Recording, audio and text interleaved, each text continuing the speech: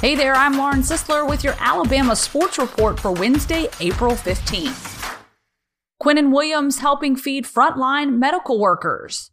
New York Jets defensive lineman Quinnen Williams has donated $25,000 worth of healthy meals to the workers at Morristown Medical Center. And former Alabama All-American isn't stopping there during the coronavirus crisis.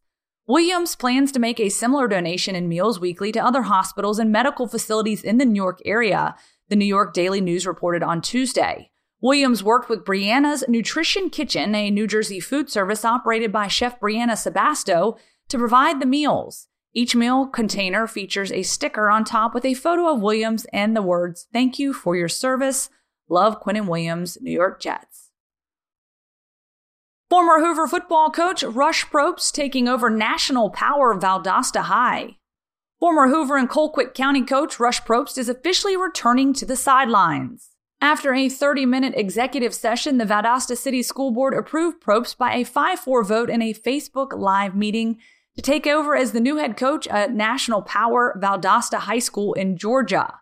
He replaces Alan Roadmaker, who was fired in January after 4 seasons and a 36-17 record.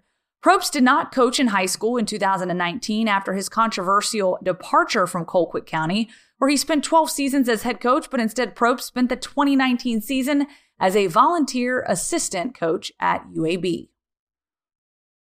Chip Ganassi Racing fires NASCAR's Kyle Larson after dropping N-word, says it was obvious course.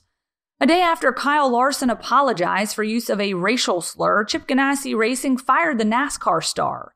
On Tuesday, Chip Ganassi released a statement ending its relationship with Larson. As we said before, the comments that Kyle made were both offensive and unacceptable, especially given the values of our organization.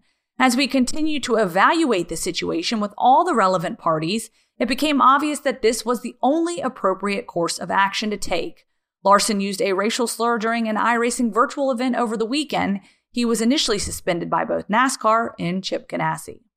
I'm Lauren Sisler with your Alabama Sports Report. Thanks for listening.